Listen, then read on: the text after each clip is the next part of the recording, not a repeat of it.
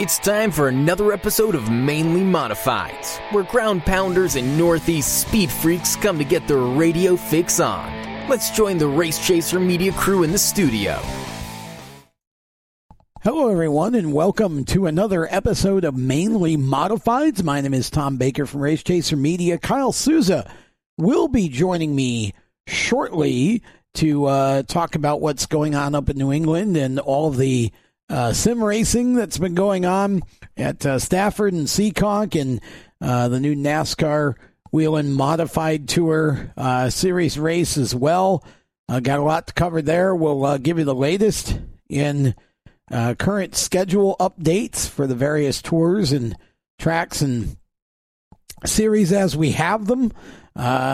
So all of that is coming up.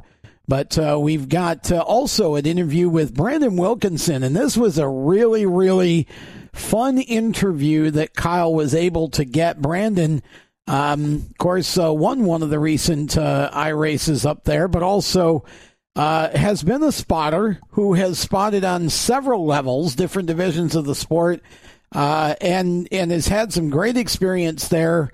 It was a really entertaining interview, just a couple of guys sitting back and talking about what each other's done and mostly about what Brandon's done. But Kyle was really interested in what the differences are between spotting a modified, for example, and spotting a truck and, the different situations that he finds himself in. So looking forward to presenting this interview to you. And then, of course, Kyle and I will come back after that and we'll do our segment together. So we're excited about this week's show, and we hope you will be as well. We appreciate you tuning in to listen, and we are going to step aside for just a moment, and when we return, we will go directly to the interview with Kyle and Brandon. So stick around. We'll be back with more of Mainly Modifieds right after this. Everyone knows Strutmasters is the suspension experts for luxury vehicles, and now we offer motorcycle products.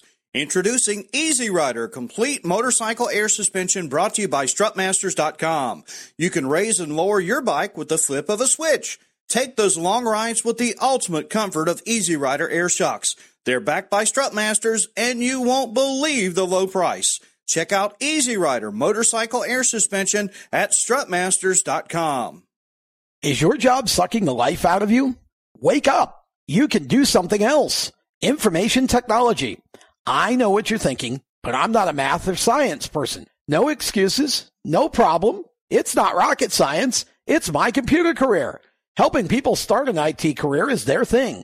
If you don't absolutely love what you do, go to mycomputercareer.edu and take the free career evaluation today. You can start your new life as an information technology professional in as little as 4 months. Attend classes on campus or live online just 2 or 3 times a week to get what you'll need to start your new career. More than just a school, My Computer Career helps you get into the industry by working with hundreds of employers that hire their students. My Computer Career is nationally accredited, and financial aid is available for those who qualify, including the GI Bill. Classes start soon, so go take the career evaluation now at mycomputercareer.edu. Mycomputercareer.edu. That's mycomputercareer.edu. Welcome back to Mainly Modifieds. As we continue our COVID life at home, we're catching up with somebody that's at home, and like us, is normally at the racetrack on a weekly basis, pretty much by this time of year.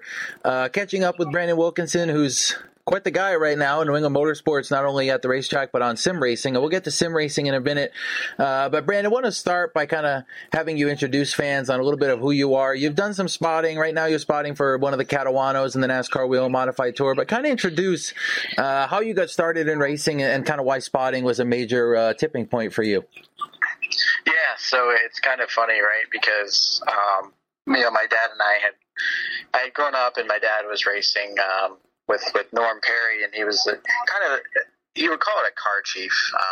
Norm obviously takes control of pretty much everything, and my dad was kind of the car chief role there for a long time. So I kind of got started in racing with the Perry family, and Shelly, Butch, Norm, Sue, and their awesome family there. And my dad finally decided one day on a Wednesday night to go to the Speed Bowl and run their X-Car division, or their X-Modified division, and it turned into him running the SK Modifieds at Thompson. And, it got to a point where, I was really interested in racing. I didn't really like working on the cars, and, we never really had the funding to run our own program. So spotting was kind of the next best thing. I had gotten started on iRacing, and I met my first driver, Paul Buzel, there. And his dad was getting out of the job. And, I spotted for him a couple times on iRacing, just to kind of get the gist of it. And man, I still don't really have an idea what I'm doing, believe me. But compared to some of these guys, it's kind of ridiculous what they can do. But I got to the racetrack, and it was just instant. I didn't think, number one, that I was going to be, in a position to go racing weekly and have the luxury of going to a racetrack and knowing that you're, a part of a team every week. But I really wanted it to happen. And over the course of the next couple years, I tried to make that as realistic as possible. And it's turned into what it is right now. So obviously it's turned into something that you're obviously very proud of and something that you've been very successful at. So you mentioned Paul is kind of your first driver. And then maybe correct me if I'm wrong, but it seems like a fair assessment that the modified driver, they kind of got you to a point where maybe you were a little bit more well-known. Might be Mike Willis Jr., who you started working with and eventually won the MRS championship with 2 years ago now. Yeah, it was funny. I was on the outside looking in of the 2016 World Series, and I'll never forget it. I had messaged Mike Willis the week before the race, and I had found out that his mom, Lisa, who is the best cook at the racetrack in the entire world, she decided, that she was spotting, and she decided that, if somebody else was going to do it, they were more than welcome, and there's a lot there's a lot of that, it's a family run team. It's Mike, his father, his mother, and, just a couple crew guys that volunteer all their time. And, you're right. I mean, it was right away, instantly that, we all clicked. And, I remember we got halfway through that race and we were running good. And Mike, we ended up in a wreck or something. And then Mike asked me after the race, he goes, "Hey, you want to go to Florida?" And it was from that exact point I decided to drive from Rhode Island to Florida with these guys. And that year and the last couple of years with Mike has really taken off. He's become one of my best friends and somebody that I'll cherish forever. But yeah, I mean, you're right. Mike definitely got me my start in tour modifieds, and up until then, I was really comfortable when it came to SK racing and SK light racing. But to have somebody that genuinely knew what they were doing in the seat and didn't put a lot of pressure on me, it kind of eased me into being very comfortable into what it is, a year ago, and then into what it is now. Is there any difference between different types of cars you spot? I mean, we'll talk about the Catalano family in a minute, who's kind of, I think you've become pretty much part of their family and vice versa. But is there any kind of difference? You mentioned SKs, you mentioned modifieds. I know you've spotted all the way basically to pro trucks and everything in between. But is it kind of the same type of gist up there in the roof, the way you go about it? It's hard, because I thought, 2 years ago, I had SK Modified Racing down. And then I spotted for a guy named Stephen Massey. And if anybody knows anything about racing in New England, obviously you know the name Steve Massey. And I think that was the first real competitive car, that every week we had a chance to win. Justin Alvarez had just kind of started to dabble in a full-size SK Modified. And he put Steve in the car to kind of get a baseline setup, and to see what the car could do before he went out there. And I was lucky enough to get tied up with Massey, and it was totally different. If you spot an SK race versus a pro truck race, the speed is unmatched.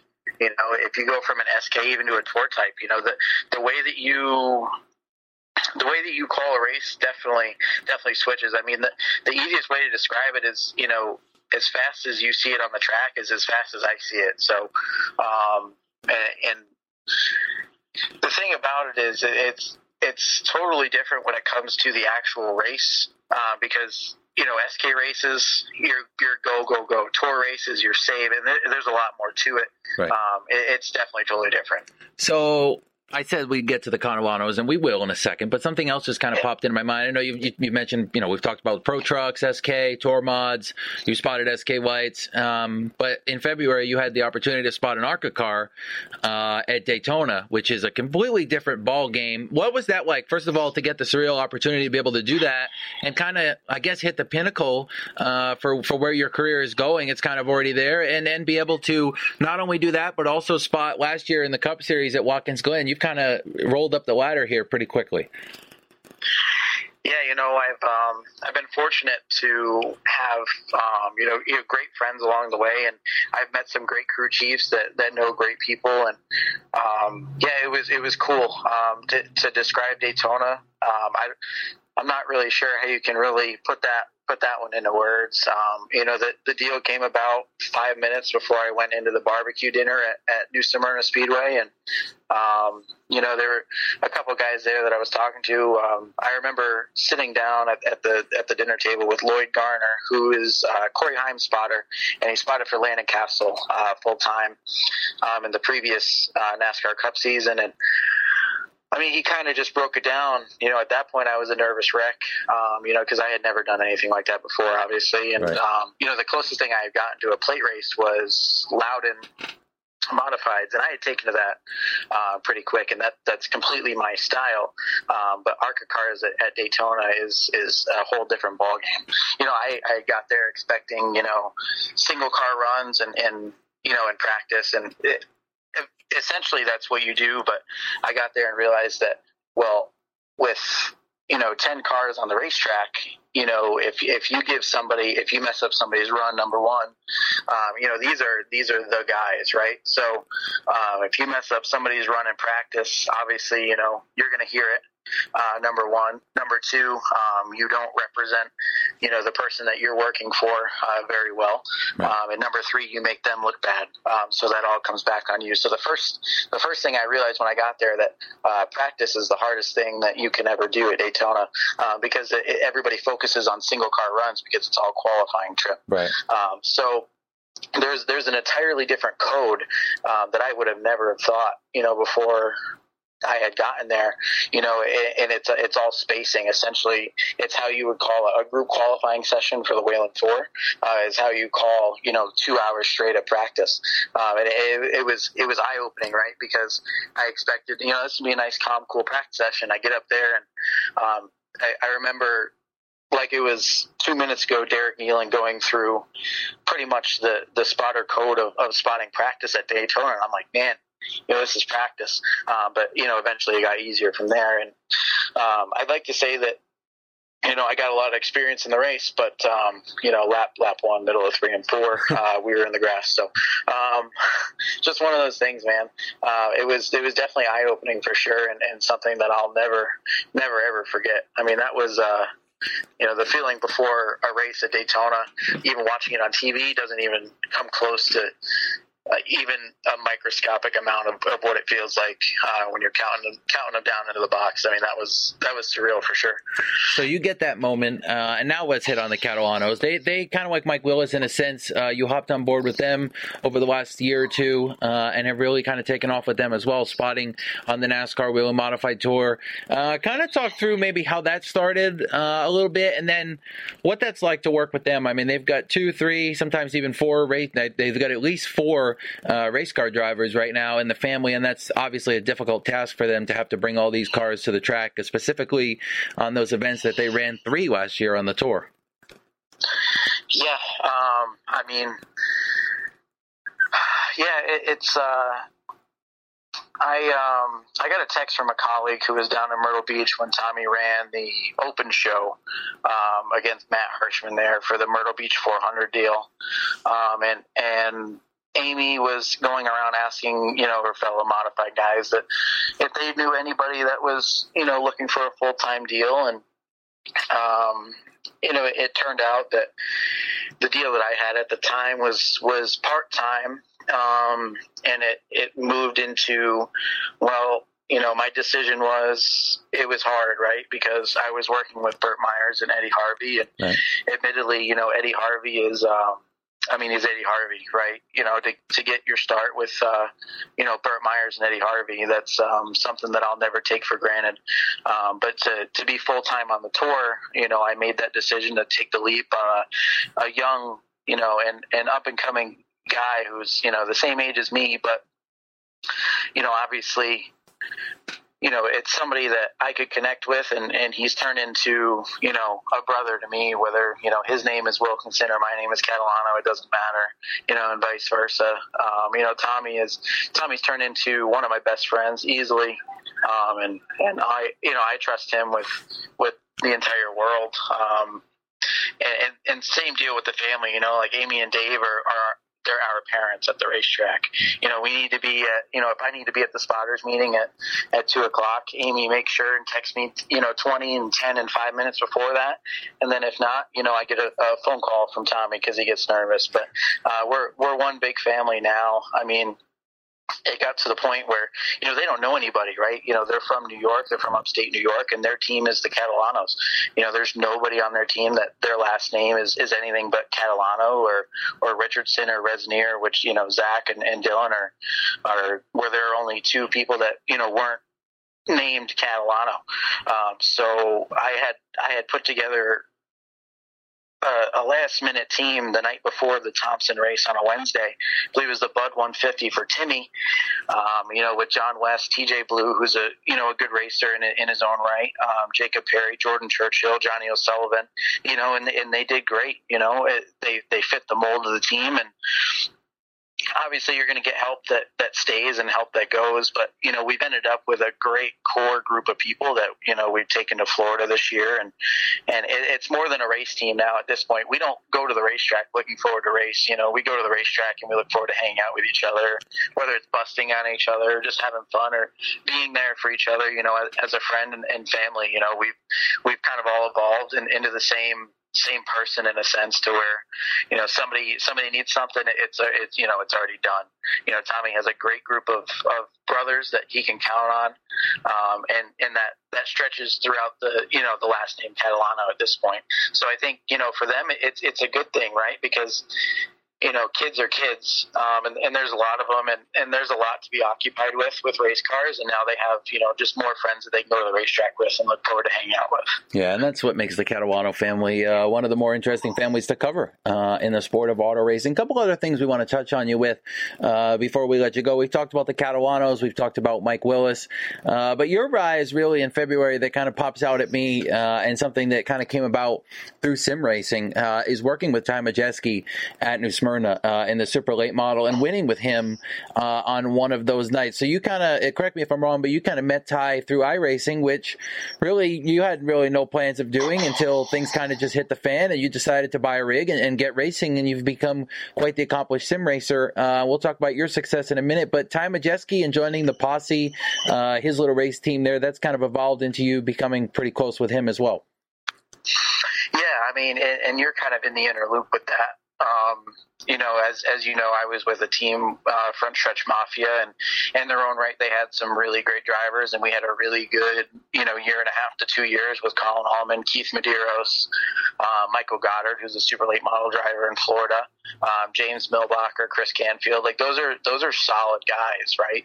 And it got to a boiling point to where, they were just different opinions and different conflicts, and sim racing has always been fun to me, whether it's spotting on sim racing. I sit back in pajamas and I have a root beer and I have a good time, no matter what. So it was funny that the first team I ever applied for was the Posse in 2012, and Ty Majeski told me to build him a Richmond set for a limited late model, and I never heard back from him.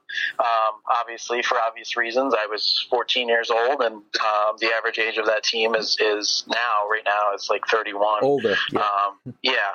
They were all over 20 at the time. So, I get it, and it got to the point that it was weird, man.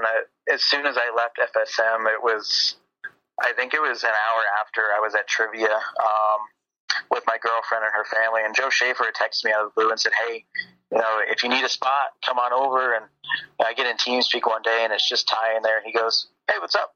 And for a guy like Ty to just be sitting in his laptop and, just a guy like that, like it's just an average person would just sit down with, Ty Majeski and just have a conversation. Right. First off, that was cool. Obviously, he's a high-profile guy, and he's turned into a really good friend and somebody that I can, lean back on for, hey, should I do this? Should I do that?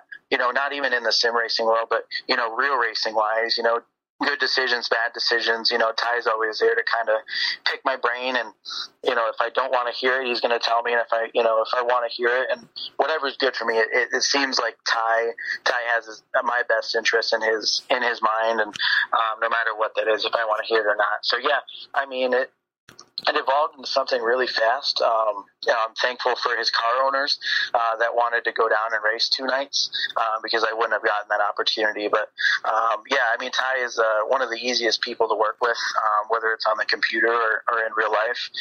He knows what he wants, and he demands, respect and success.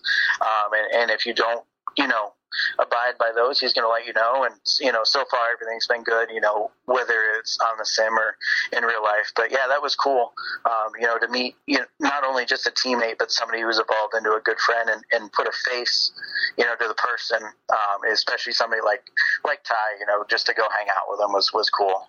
So you win that race at New Smyrna, and you've set yourself up for a 2020 race season that we'll end with here in our conversation in a second, that hopefully is going to get underway sometime soon.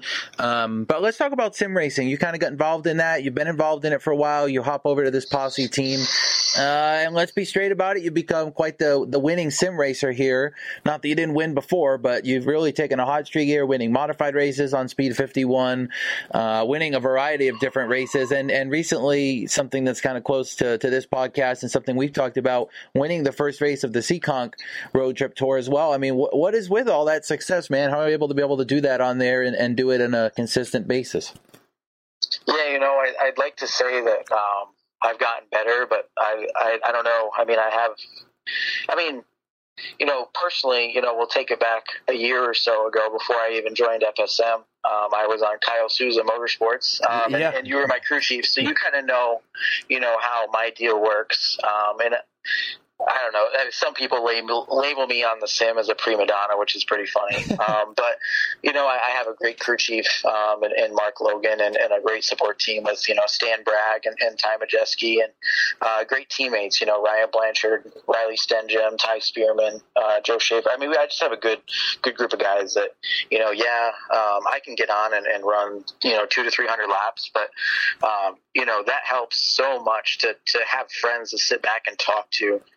Because you don't realize that you're doing all this testing when you're, talking about real world racing, and, think of it, as kind of like a rain delay, right? So we're just standing in a trailer talking about racing, and all of a sudden 3 hours pass by and we're drying the track and we're going racing. That's kind of how every night is, when you get on TeamSpeak with those guys, everybody just talks about racing, and the night flies by. And by that time you've done 400 to 500 laps in testing, whether it's open modified stuff for the East-West Tour, or if I got the Moe's moving and storage, Toyota Supra getting ready for the Seekonk Road Trip Tour, which we've been off to a really good start with their deal, and that win at Lanier 2 weeks ago was really special.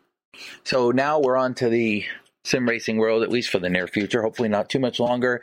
But what does Brandon Wilkinson have planned for the actual race season? Forgiving that coronavirus slows down and we can get to the racetrack hopefully sometime soon. What kind of, are there other plans outside of the Catalanos and the Wheel Modified Tour? And if not, I mean, what are you guys kind of looking to do? What are you looking to do from a spotter perspective with them in 2020? Yeah, I mean,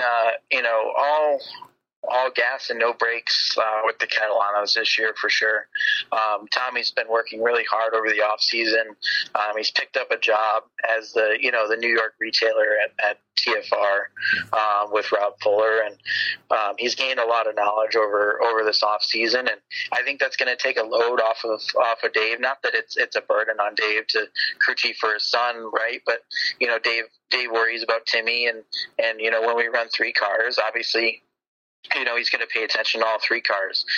So that's going to make that a little bit easier. And I think, this is the year that we're all gas, no brakes, looking for that first win, which would be really cool for a kid like Tommy who works, day in and day out in his own race shop on his race cars. I know that when he won that race at Jukasa, he had called me after, and he's really excited. So to be a part of that this year on the tour would be cool. There's some stuff that, if we do go back racing, when we do go back racing, that I can't say since it hasn't been announced by anybody yet. But we have some really cool stuff planned, kind of like what we did at Watkins Glen last year. Just a little bit more of that stuff that can't be said, and probably some races down south with a pretty close sim race friend of mine that I've spotted for this year in Florida. So a pretty big year kind of gets put on hold, but between that and focusing on the full act tour with Derek Buchacki in his rookie year, and trying to win some races at Seekonk here and there.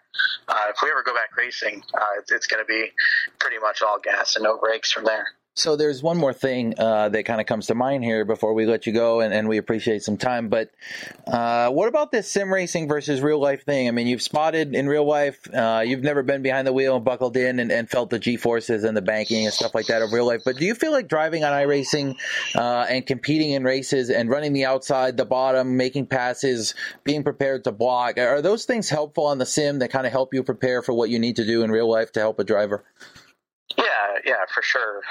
And I mean, going back to what you said 30 seconds ago, the Friday night before the Whelen Modified Tour race on a Saturday, it's going to be a party at the Fast Friday at Seekonk Speedway. That hasn't been announced yet, but we will be in a race car at some point this year, and it's going to be a comedy show, and I hope everybody is able to come out the night before the tour race at Seekonk Speedway and watch my crazy debut, which, again, like I said, hasn't been announced yet, but it's going to be a show.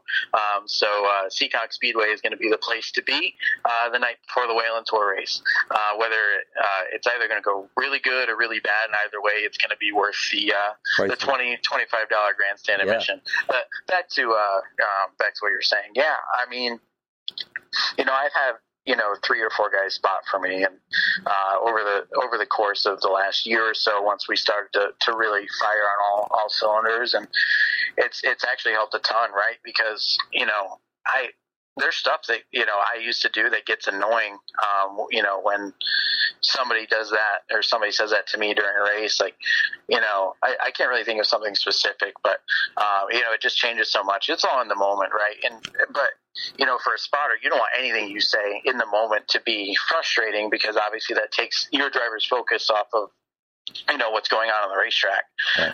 So lesson learned there, and you kind of check that box and realize that, I know, every driver's different, but for me, if something is annoying to me, and I try to be pretty open as to what somebody can say to me while I'm racing, especially while I'm racing on a computer, maybe they, don't want to hear that in real life. So I think it's helped a ton. And spotting on iRacing is completely different than real life. Number one, but it definitely helps. It helps you stay sharp and stay up to date on the program of, what you can say in those situations, and how to be overall, kind of just be super calm, and that's helped me a ton. Obviously, when you go to the real world, being calm is the most important deal there. But obviously, once you get to sim racing, that can kind of, you can hear your own tone when you talk all the time, whatever you have for radios. If you just have a headset, you can just turn the volume control on, and help yourself out there. So I think, sim racing spotting is way different. I enjoy it because I enjoy all aspects of racing, and I have fun no matter what we're doing. And I really don't take it that serious. Even in the real world, I take it serious, but at some point, if it gets to a job, right, that's when you're gonna start to lose interest in it. So, it helps in the fact of knowing, hey, if this is annoying to me, maybe I don't do this in real life. Yeah. Because obviously drivers take it a little bit more serious than we do, because they have a much more important job. That's fair enough. And sim racing's kind of evolved into the norm here in the middle of COVID-19. Brandon, really want to... That's for sure.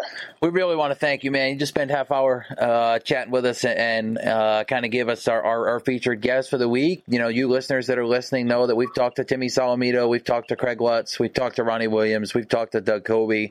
Now we gave you a little bit of a different perspective from the spotter side of the world.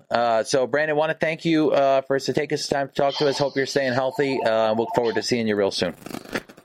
Yeah, for sure. I appreciate the time, and hopefully we all get back to a racetrack. I mean, my Waddell communication radios and my racing electronics headset is just sitting here, and it's kind of depressing to look at, just sit there. So definitely ready to get back to the real world, but if not, we'll keep firing on all four and having a good time. And I don't think I've had to dust off the notebook and the race bag that's sitting in my closet. It hasn't come out of the closet since the Daytona 500. So hopefully we can get all this stuff back to work. So you've been listening to Brandon Wilkinson. We're going to take a quick break, and we will throw it back so we can discuss Stafford's iRacing over the last couple weeks. Talk about the Seekonk Road Trip Tour coming up and some further schedule updates for the NASCAR Wheel Modified Tour and more. Welcome back to Mainly Modifieds. As we continue with the program this week, we now have Kyle Souza with us on the strutmasters.com hotline. And Kyle, that was, you know what, I really enjoyed that interview for two reasons. Number one, I love to talk with people from different parts of the industry. We had on Lead Lap on Monday night, last night, we had a gentleman who is now a pit crew coach for Chip Ganassi Racing and some other teams, but has been a tire carrier. But he also has a business called Checkered Flag Bucking Bulls, where he actually raises bulls for professional bull riders. And so again, something different, a unique story from inside the sport somewhere. And I feel like that's exactly what we got here with Brandon Wilkinson, and really an entertaining interview as well. It was that was just a lot of fun to listen to. And again, I think it's really, I don't think a lot of people realize that there is so much to spotting and that there are different ways to spot different divisions. I haven't spotted multiple or lots of different divisions, but I've done some spotting at the short track level and different size tracks and such. And it's very complicated and very intense, and you have to really be focused. It's not something that just anybody can just walk up top and do. And so I really enjoyed hearing about all the experiences he's had and the way that he explained a lot of the different levels or different divisions and the way that you have to be slightly different from one to the other. Yeah, I agree. And great to catch up with Brandon. Really one of those guys that is at the track just about as much as me, maybe more, in New England. And it's a good opportunity for us to take a look at what he does for a living, basically, and that's how he makes his living in racing. Like we make our living doing things like this in the media. He makes his living being successful in the spotting stand. And we heard about how he got his start in racing. We heard about how he evolved, and we talked a little bit about sim racing, which has been a topic of our podcast over the last couple of weeks due to the COVID situation. He's an avid sim racer as well. Winning in the Seekonk Sim race, the first race of their road trip tour. He's won on Speed 51 in multiple modified races over the last couple of months. And really, like he said, man, we've been talking about it, but a great opportunity to just find something to do other than watch TV in the house. Yeah, it was fun. I really, I got a really big kick out of that, and it was something. Again, it was something a little bit different from talking to a driver from a particular division. And again, I love being able to get the perspective from different people who do different things in the sport, because it helps to show how much depth there is and how many different roles and situations have to happen in order to put a race on. And, here's a spotter who also is a sim racer and, has been working at several levels of the sport, and it's just fun. That was quite a lot of fun. So with that, Tom, we'll might as well transfer if you want to listen back to that, very simply, just scroll back, catch a couple parts. I'll draw your attention to the one part that I think is kind of important, talking about sim racing, because that's kind of where we're heading in the near future, at least for the time being, and that's where we're heading right now as we transfer to the next part of the podcast for this episode. Let's talk about a couple of iRacing events that have gone on in the last couple of weeks, and it's important to note that Stafford has advanced their iRacing to be a little bit more than it was. It was originally scheduled to end last week, but they've advanced that. I'll get to that in a second. This past Friday night, they continue to compete on iRacing, something that's become a reality here over the last couple of weeks. This week, it was Mike Christopher Jr. taking down the win. Stafford's evolved their format just a little bit. On Wednesday nights, they run a preliminary night for race fans to have the opportunity to try to qualify. They take the top 5 from that night, merge them with the 40 or so on Friday night, and then they cut the field from 40 or 45 down to 25 or 26, and they compete in modified events. So Mike Christopher Jr. winning last week was Brian Narducci, who was up front for some of that one. He's been to victory lane on iRacing lately many times. And before that, of course, we had Teddy Hodgson on last week, who talked about winning on iRacing as well. Tom, the great opportunity, though, for these race fans at Stafford, the drivers at Stafford, and myself, I'll explain that in a second, is going to be their upcoming iRacing tour. And they're going to start for another 3 weeks, right through May 15th. And they're going to have some interesting events. They've been using all modifieds earlier, not this time. This Friday night, they're going to use street stocks, late models, on May 1st, modifieds again on May 8th, and then an invitational invite-only style event on May 15th. Street stocks, late models at Stafford. Sounds like some good stuff for us to have some entertainment with.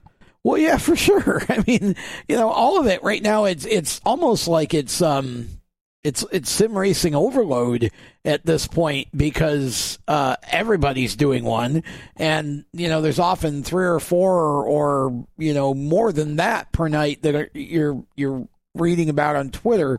But yeah, anytime you can do something that revolves around a local track and local competitors and local, people from that area, I think that's it becomes a community. It's a great way to connect people. So yeah, I'm pretty excited about that. That's cool.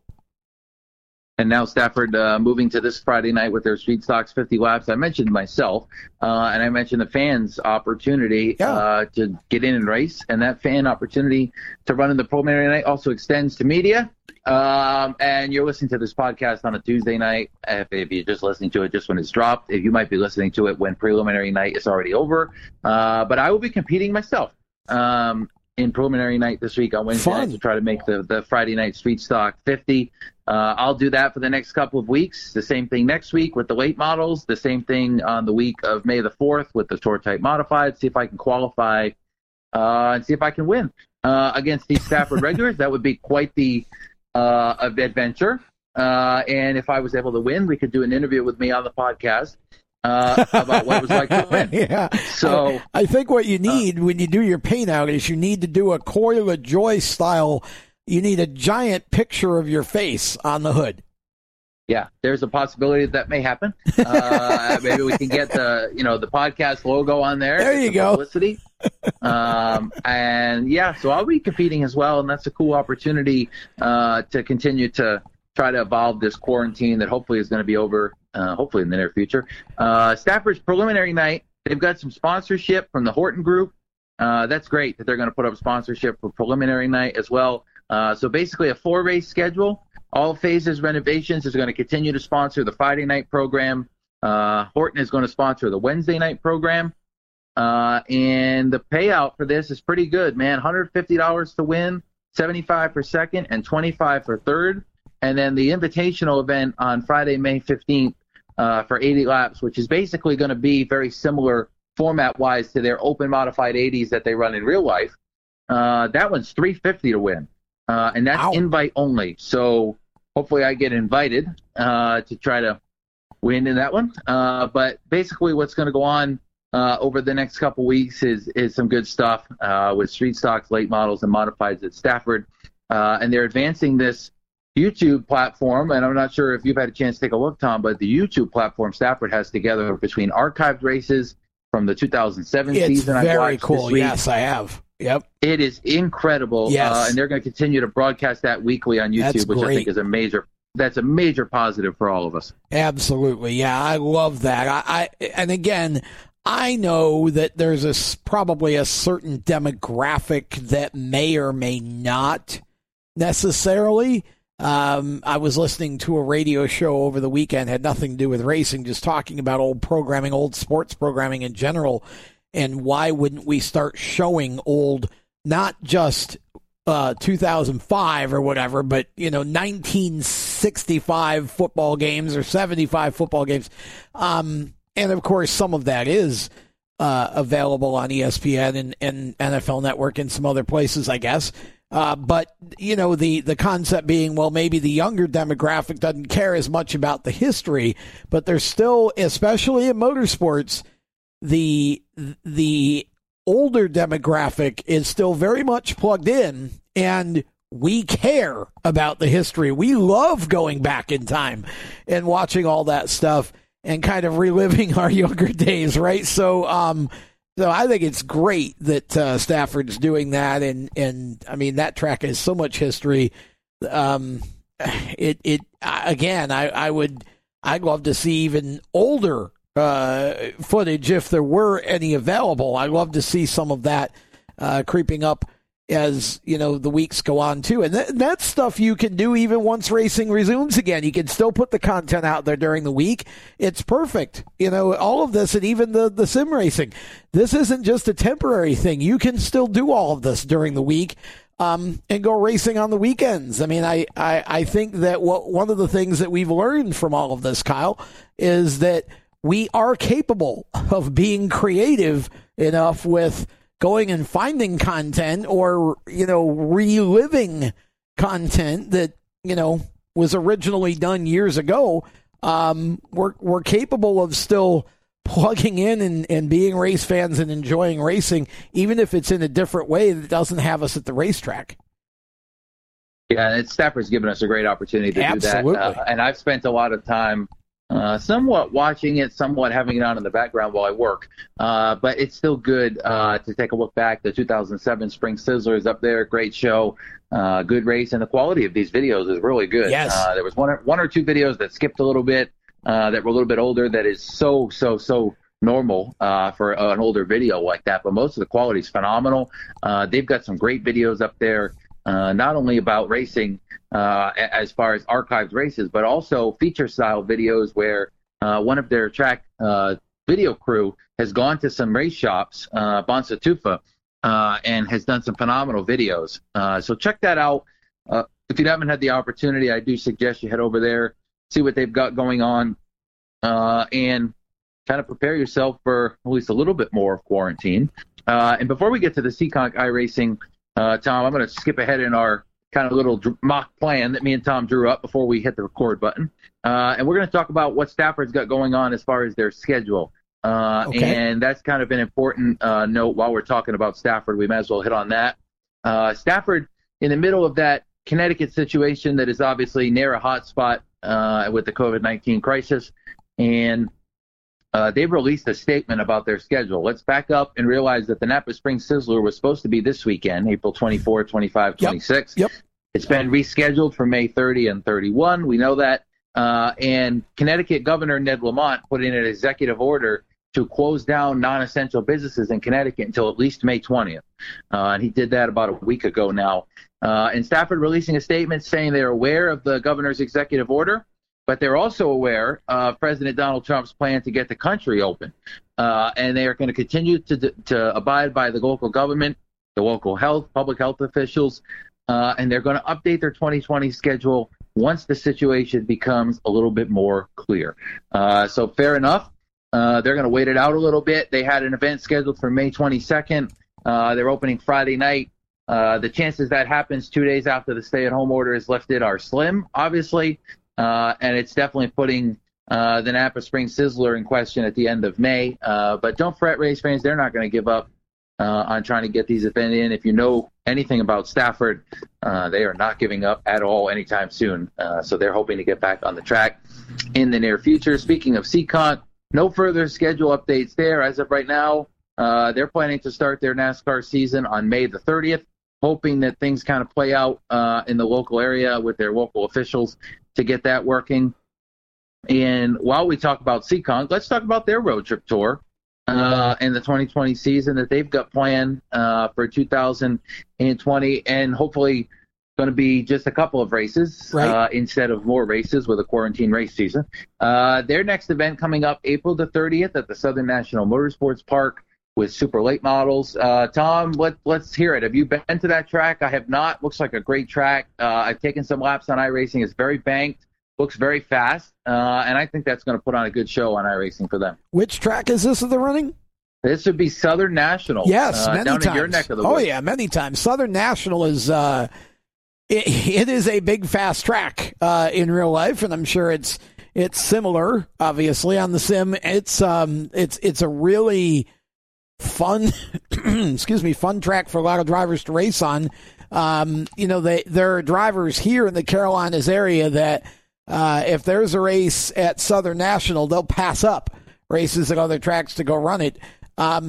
And, of course, a lot of the touring series run at least one show a year there. Michael Diaz is actually the owner-promoter, and he just does a fantastic job. Yeah, I think that'll be a fun race. And, again, it's kind of amusing for me to hear, hear you talk about a Seekonk league, but, of course, Seekonk not on the sim.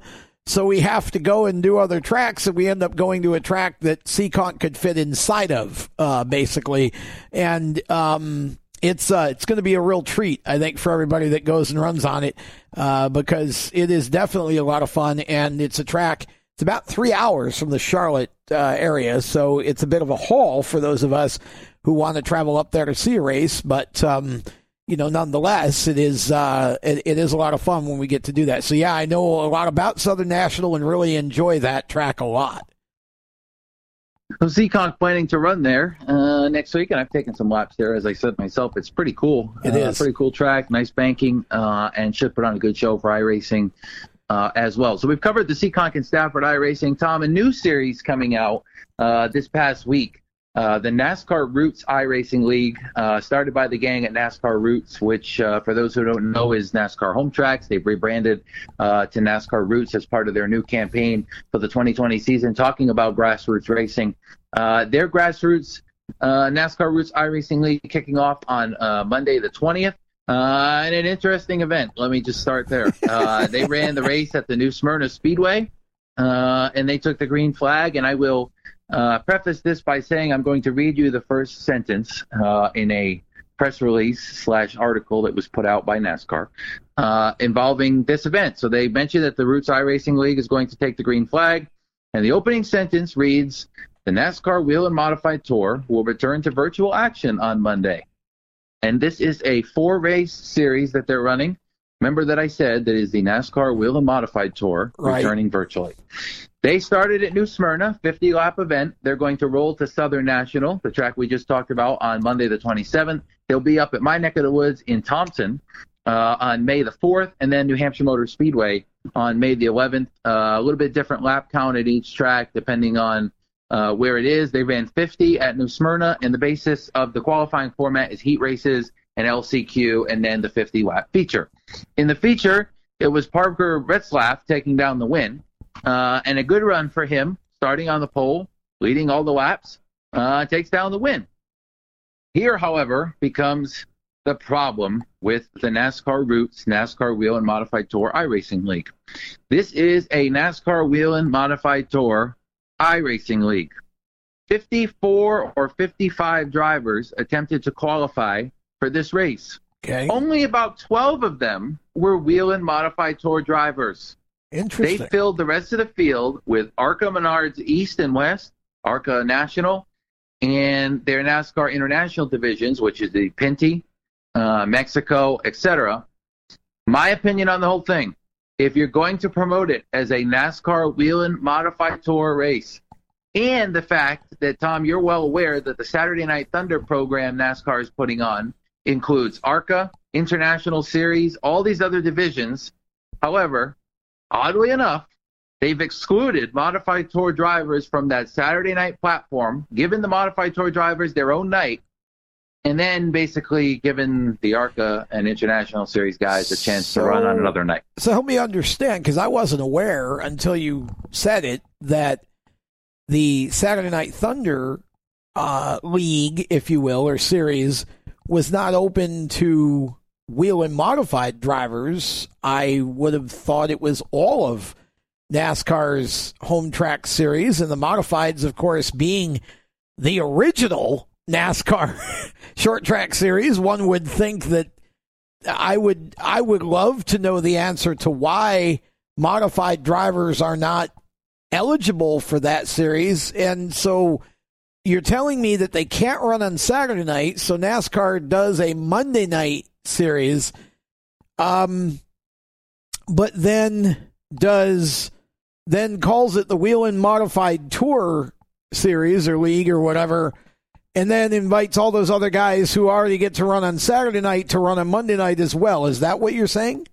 Such is the issue, yes. Well, and I will read you word for word the NASCAR.com story that mentions, as of a couple weeks ago, when Logan Seavey won the Saturday night event at Bristol, that the Saturday night, they're calling it NASCAR Thunder. This league is comprised of real world drivers from the Xfinity Series, trucks, ARCA Menards, which would be East-West and the ARCA Menards Series, the Pinty Series, and the NASCAR Peak Mexico. So you've got the ARCA, which is your regional tour. You've got the Xfinity and Truck, which are two of your top three tours. You've got your International Series with Pinty and Peak. The only division that NASCAR has, other than the Weekly Racing Series, which they can't include because there'd be way too many drivers. Yeah. The only other division that they've excluded from this Saturday night platform, based on, and I say this based on what they have written and based on what product they have put forward to race fans, the NASCAR Wheel Modified Tour is obviously not included on that Saturday night platform.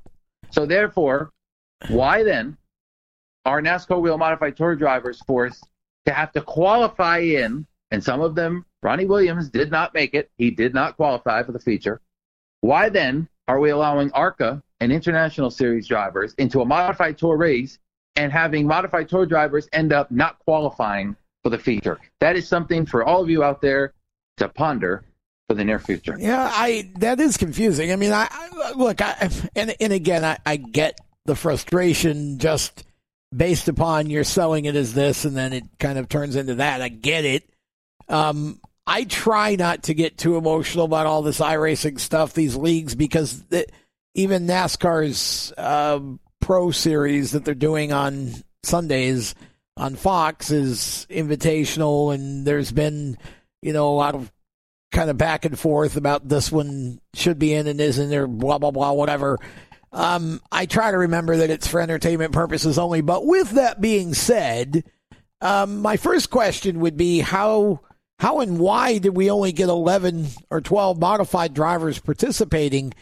And then that would beg the question, did they poll the tour drivers before they did this league to ask, if we do this at this day and this time, how many of you could participate? Because here's why I said earlier, we've got so many iRacing, sim racing leagues. Everybody's doing it now. It's become sort of the flavor of the month.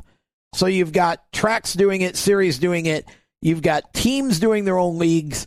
You've got drivers doing invitational races on their own. You've got so many leagues going on that if NASCAR wanted to start this, I would think it would make sense that you poll the drivers and say, we'd like to do a league based, for modified teams, modified drivers, and I would also have thought that there could have been room to do two of these things on Saturday night. You could have done the Thunder League and the Modified League both on Saturday nights, back to back. I mean, if we can do it on Wednesdays on Fox and do two races, why can't we do it on Saturdays? It should be fairly easy to do. Start one at 7, the other at 9, or whatever. It's a Saturday night. You might have gotten more participation. On Monday night, you have other leagues going on and other things that are. So I don't know. I I don't know, obviously, what NASCAR was intending. Maybe saying the Wheel and Modified Tour was coming back. Maybe they just said, modified cars are coming back, but they may not all be driven by modified drivers. It's not unusual to have people cross leagues like that, but you would think that you would want to make sure you have more of your modified tour regulars in this. And you would want to make sure, I would think, that, if you're a regular, or you were a regular on the tour in 2019 at least, and you do this thing, at least the top X number are guaranteed spots. And yeah, I see what you're saying. That seems confusing, because it seems like they almost just did another Saturday Night Thunder race, except this time we raced modifieds, and there were, 11 or 12 of the modified drivers in it. Oh, I digress. I don't know. And I'll leave it at that. Yeah. There is a lot of interesting controversy. There's some controversy. And listen, I've talked to some drivers that were included, some drivers that weren't included. One of the ones not included, Justin Bonsier, told me simply, I had the opportunity to run. I couldn't run because I had another race planned on Monday night. So he's out. Doug Coby doesn't have an iRacing setup for obvious reasons. He's not interested in iRacing. And there's some other guys, I'd have to connect with some of the other guys that weren't there that have iRacing setups, like Timmy Solomito, that weren't there. But in the end, I digress on the point I just mentioned, that there seems to be an issue to me with the Wheel Modified Tour iRacing League when there are only 12 out of 50-something guys that actually drive on the Wheel Modified Tour. So that's I will digress confusing. with that, my friend. I just think, honestly, for my 2 cents on it, I think it's a shame that they didn't decide to include the modified guys on Saturday nights. That makes 0 sense to me whatsoever. If you're going to do a Saturday night league and have all your home track series, why you wouldn't include the modified tour, because it's your oldest one. That to me is almost more concerning than we let some other guys into the modified race on Monday night. I think more of the modified guys should, and also why we didn't just go back to back like that. That would seem to be pretty obvious, that you might have been able to do a back to back deal of some sort on Saturday nights and just run them both. But anyway, what else do we have here? What do we know? The scheduling updates, I feel like we're, what we say as we record this becomes totally false 2 hours later, based upon what governments are doing and, changes in that kind of status. It's just it's unbelievable to me how quick.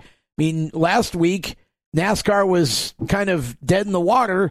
And this week, they've got tracks seemingly fighting over who's going to get the comeback race for the Cup Series. So, now it seems like a race to hold the race. Do we know anything more about the modified tour or the tri-track or any of the other series that are out there quickly? So, yeah, Tom, schedule updates on that front. We've talked about Stafford's Spring Sizzler right now remaining May 30, 31. We've already seen South Boston's tour opener get canned. The Thompson Icebreaker was postponed. The Stafford Sizzler was originally postponed, and now since our last episode, Martinsville's been postponed. That's a new development there, so the tour not going to start at Martinsville.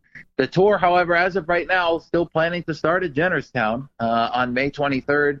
And a story on one of our media partners up here in New England, one of our fellow media members, saying with Jennerstown quotes from the general manager that they are planning to go as of right now. So May 23rd looks like it might be the opener. Of course, that date is obviously extremely fluid. And so right now, Modified Tour, May 23rd at Jennerstown, May 30, 31 at Stafford, and June 6th at Seekonk, as it is right now, lining up to be the first 3 races. Tri-track front, we record this on April 21st.